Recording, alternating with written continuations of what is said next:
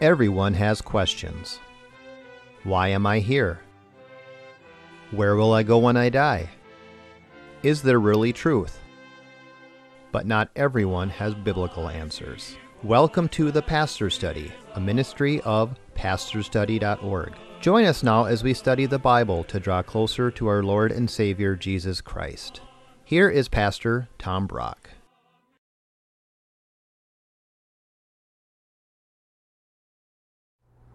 Welcome to the Pastor's Study. When I was in high school, I grew up in a good biblical Lutheran church, and we learned about the second coming of Christ. But I had a buddy in high school named Dana, and he went to a pretty liberal congregational church. One day he and I are talking about God, and I said, well, when Christ comes back, and he stops me, what? I said, well, when Christ returns, he's coming back? He said, he had never heard of the second coming of Christ. Just in case you have never heard how the world is going to end, on this program I want to share with you the 4 final events that usher in the end of time. So let's pray and let's go at this. Father, we pray if there's anyone watching this show that doesn't understand that one day Christ will indeed return, that you'll open their ears and their hearts to hear what the Bible now has to say. And Lord, those of us who are Christians, just strengthen us in our faith as we hear these old verses again. We ask it in Jesus' name. Amen. 4 final events. Event number 1 comes from Luke chapter 21, verse 25. Jesus said, "There will be signs in sun and moon and stars, and upon the earth dismay among the nations, in perplexity at the roaring of the sea and the waves. Men will faint from fear with expectation of the things which are coming upon the world. For the powers of the heavens will be shaken, and then they will see the Son of Man coming in a cloud with power and great glory. But when these things begin to take place, straighten up and lift up your heads, because your redemption is drawing near." The first thing that happens at the end of time is Jesus descends in the clouds. Everybody will see Christ return in glory. Now, have you ever wondered how that's going to work? I brought my globe here today, and here we are in North America, and we have one skyline. The people over in China have a totally different skyline. How will Jesus come down for everybody in the world to see him? I don't know how God's going to do that. Some people think, well, it'll be televised. I think that's iffy. But, God created the universe. Somehow, in some way, God's going to make it so everybody sees Christ return in the clouds at the end of time. That's number 1. Second thing that happens at the end of time. John chapter 5, Jesus said this, verse 25. "Truly, truly, I say to you, an hour is coming and now is, when the dead shall hear the voice of the Son of God, and those who hear shall live." Down to verse 28. "Do not marvel at this. An hour is coming in which all who are in the tombs will hear his voice, and shall come forth. Those that have done the evil deeds to a resurrection of life, those who have committed the evil deeds to a resurrection of judgment." So number 1, Jesus comes down in the clouds, and then number 2, all the dead are raised. The dead are raised. Now, I've been a pastor for 40 years now. I'm an old guy. For 40 years I've been preaching. But the question I've gotten more than any other question in my 40 years, maybe I just did a sermon and somebody will come up, "Well, Pastor, is Grandma in heaven now, or is she waiting till Judgment Day to be raised from the dead?" I get that question a lot. And the answer is both. Follow this. The Bible does teach, today you will be with me in paradise. When you die, your spirit immediately goes to heaven. But the Bible also teaches that your body will be raised in glory on the last day. So what I tell people is, your grandma, if she knew Christ, her spirit is in heaven right now. She's conscious with the Lord. But Grandma hasn't gotten her new resurrection body yet. Like us on earth, the saints in heaven are waiting for the last day to be gloriously raised and united with their perfect new resurrection body. So he comes down in the clouds. Number 2, he raises the dead. Third thing that happens, and this comes from 2 Corinthians chapter 5, verse 10. And remember, the Apostle Paul is writing this to Christians. Here's what he says, quote, "For we must all appear before the judgment seat of Christ to receive according to what one has done in the body, whether good or bad. Therefore, knowing the fear of the Lord, we persuade men." So the first thing, Jesus comes down in the clouds. Number 2, he raises the dead. Third thing that happens, Jesus will judge the world. One by one, we will go stand before Christ, and he will judge us. And Christians also will go through Judgment Day. I know a pastor, he's a great guy, biblical guy, but he preached a sermon where he made a mistake. And he said, because of the cross of Christ, Christians don't have to go through Judgment Day. No. 2 Corinthians chapter 5 was written to Christians. Now, I know the final verdict. I know I'll be forgiven. I'll go to heaven on Judgment Day because of Christ. But I still have to go through Judgment Day. And Christian, hear this. God expects you as a Christian to live a holy life. A holy life. So we need to know that now and not discover that on the last day. Number 1, Jesus comes down in the clouds. Number 2, he raises the dead. Number 3, everyone, Christians included, go through Judgment Day. And then the last event. This is from 2 Peter chapter 3, verse 10, where we read, "But the day of the Lord will come like a thief," that is, unexpectedly, "in which the heavens will pass away with a roar, and the elements will be destroyed with intense heat, and the earth and its works will be burned up. Since all these things are to thus be destroyed, what sort of people ought you to be in holy conduct and godliness, looking for and hastening the coming of the day of God, on account of which the heavens will be destroyed by burning, and the elements will melt with intense heat? But according to his promise, we are looking for new heavens and a new earth in which righteousness dwells." Number 1, he comes down in the clouds. Number 2, he raises the dead. Number 3, all the dead are judged. And then number 4, everything melts.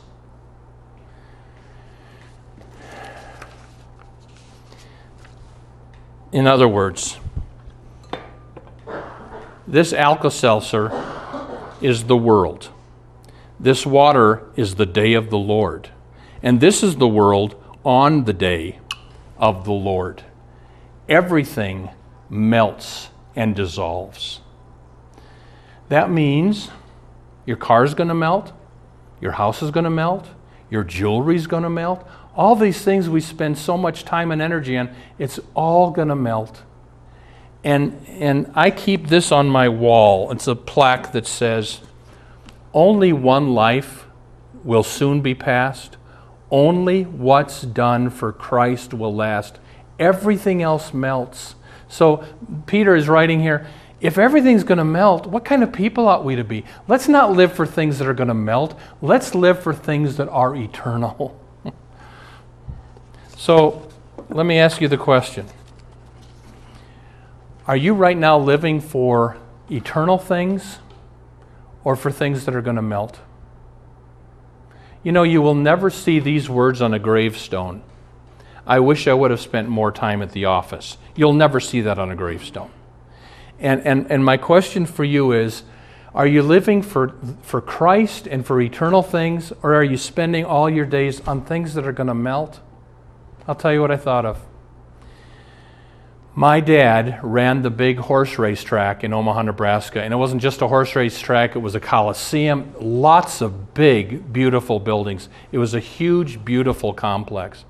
Dad was a workaholic, and he lived for that place. Dad died of a heart attack, not a heart attack, Dad died of a brain tumor when he was 53 years old.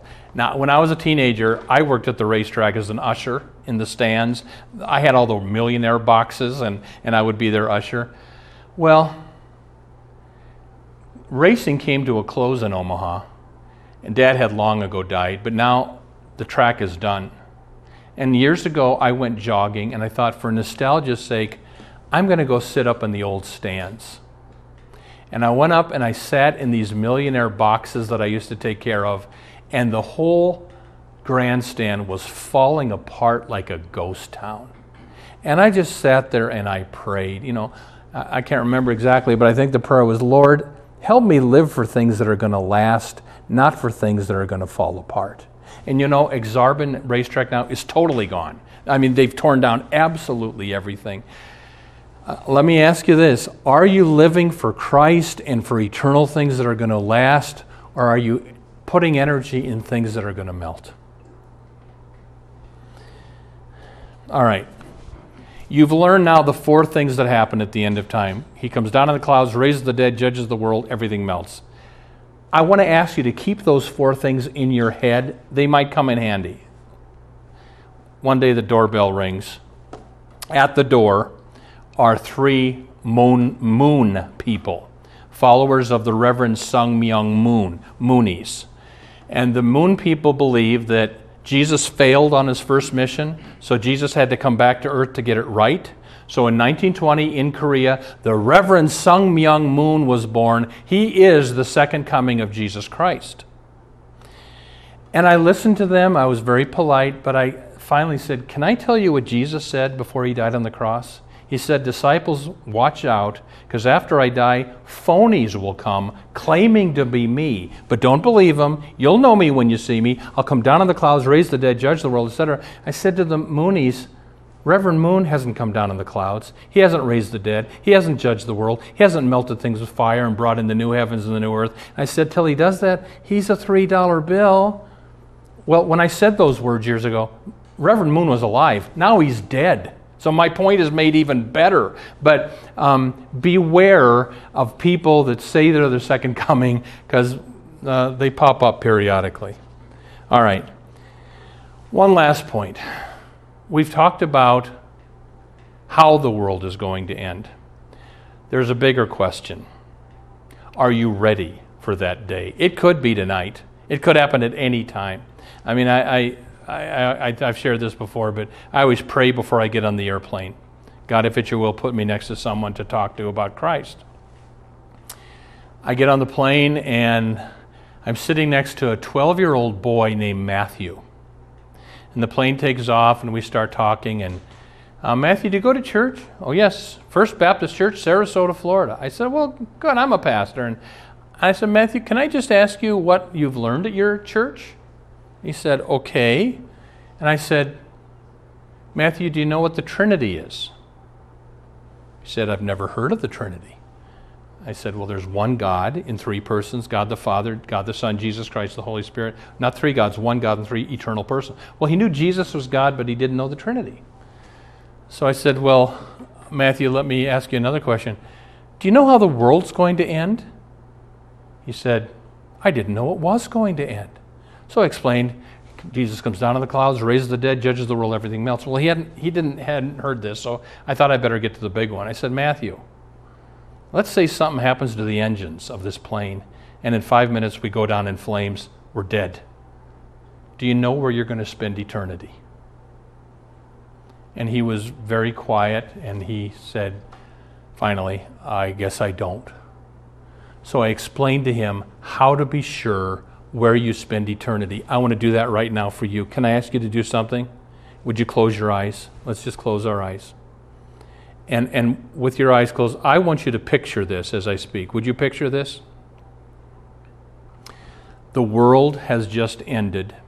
Everything has melted.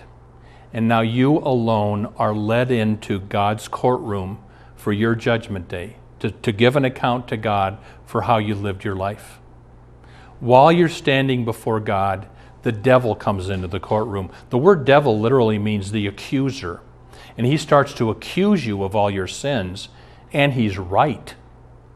And then there's a jury, and it's a big jury. The jury is made up of all your sins, and they start accusing you. And you stand there in the courtroom shivering.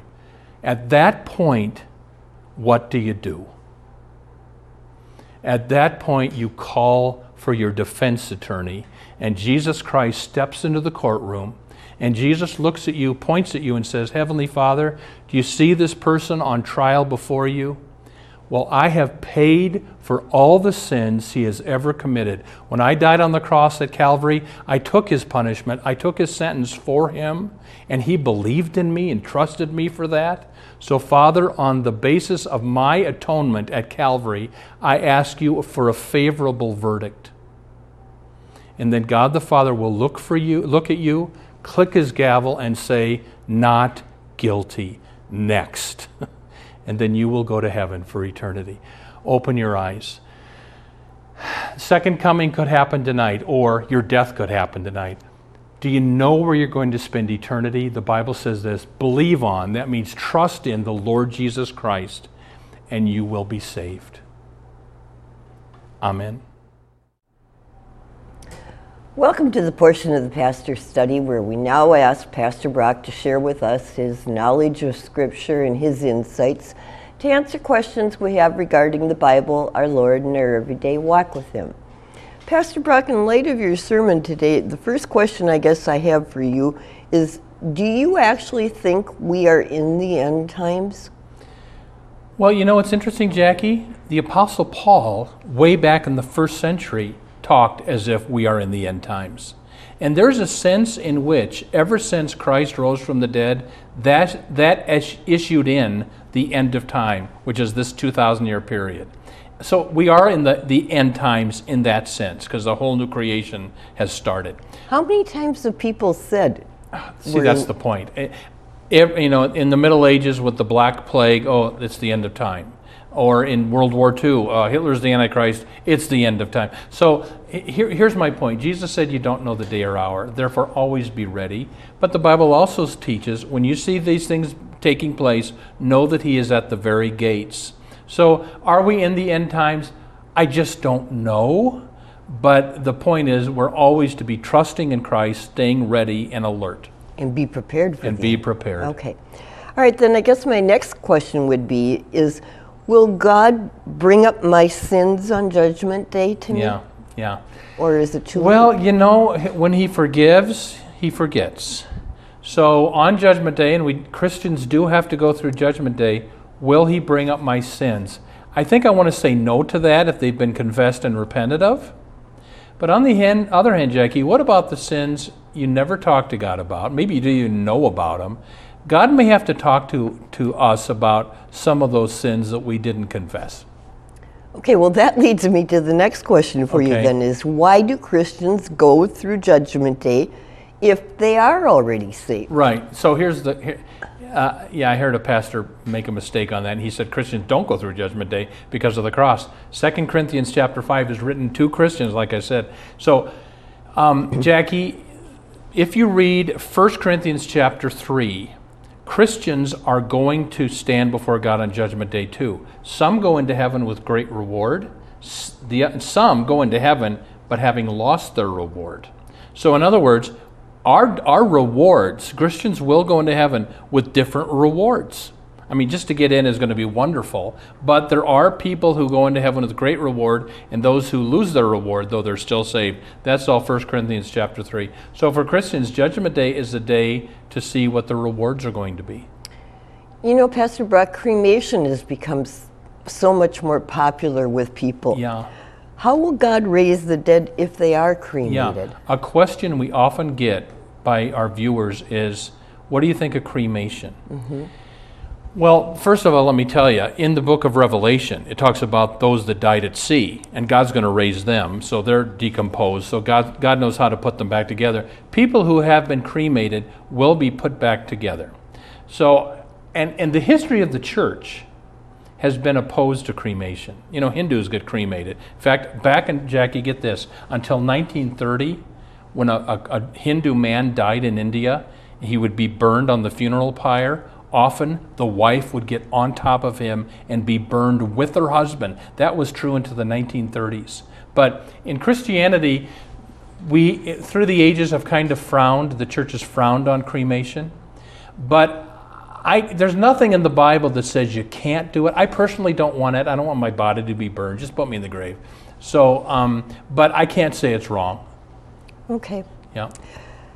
So, Will our new resurrection bodies look like our old bodies? Yeah. I mean, is there anything that Yeah.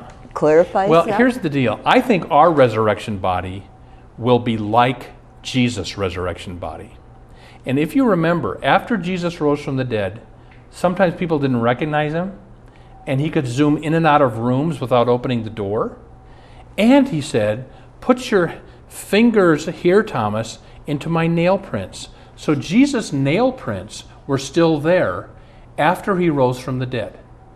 And yeah, so it was a spiritual body, not a physical body, but his physical body rose and was transformed. Jesus' physical body also rose. That's important to maintain. In fact, the disciples, when Jesus rose from the dead, thought he was a ghost. And he said, "Touch and feel me. I've got flesh and blood." So we will be raised, but our body will be transformed. Will I still have this or that or the way I looked? I don't know how that works, but Jesus still had the nail prints even after he got his glorified body. You know, I never thought about it that way. Yeah. I guess my next question is kind of a two-part one. Is that, you know, people have grandmas, they live to be 90 years old. Are they going to be 90 years old for all eternity then? Yeah. And I have another part Go to ahead. this question. Yeah. Is that if somebody loses a baby or a baby dies, will that person always, that little baby, be a baby for the rest of eternity? And my answer is, I don't know. I do Tom, know. it's so nice to know that there's something you don't Oh, a lot of stuff. But here's the deal. When Jesus was on the Mount of Transfiguration before he went to die on the cross, Moses and Elijah from the Old Testament appeared to him. And the three of the disciples saw this. Now, did they look like Moses and Elijah when they were in the Old Testament day? We just don't know. I don't know if somebody's going to look like grandma for eternity or look like a 2-year-old for eternity. Maybe we'll all be spiritually raised from the dead with these perfect new bodies and all be, I don't know, look like we're 30. A lot of this stuff, we'll just have to wait and see how God pans it out. Yeah. Okay, well, one more on the family things than that. We have this, will we know our loved ones in heaven? And I guess the second part of that question that I would like you to answer is, will we feel bad if they are not? Yeah. And I mean, will we have feelings? Will we know? I think we'll be rejoicing in heaven. So here's the deal. Well, I know that was grandma, and there's my husband. Well, the Bible teaches you won't be married in heaven. There's no marriage in heaven because you don't need to populate heaven because nobody ever dies, so you don't need kids.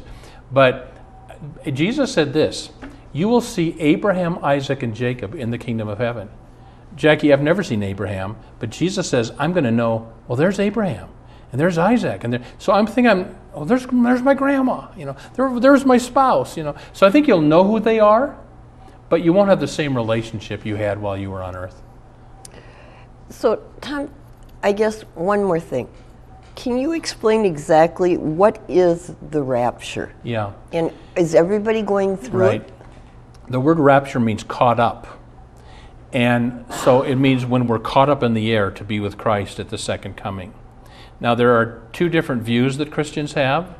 The view that's very popular in America, though not in church history, is called the pre-tribulation rapture. And these Christians believe that 7 years before Christ returns, what do we got? We got some minutes.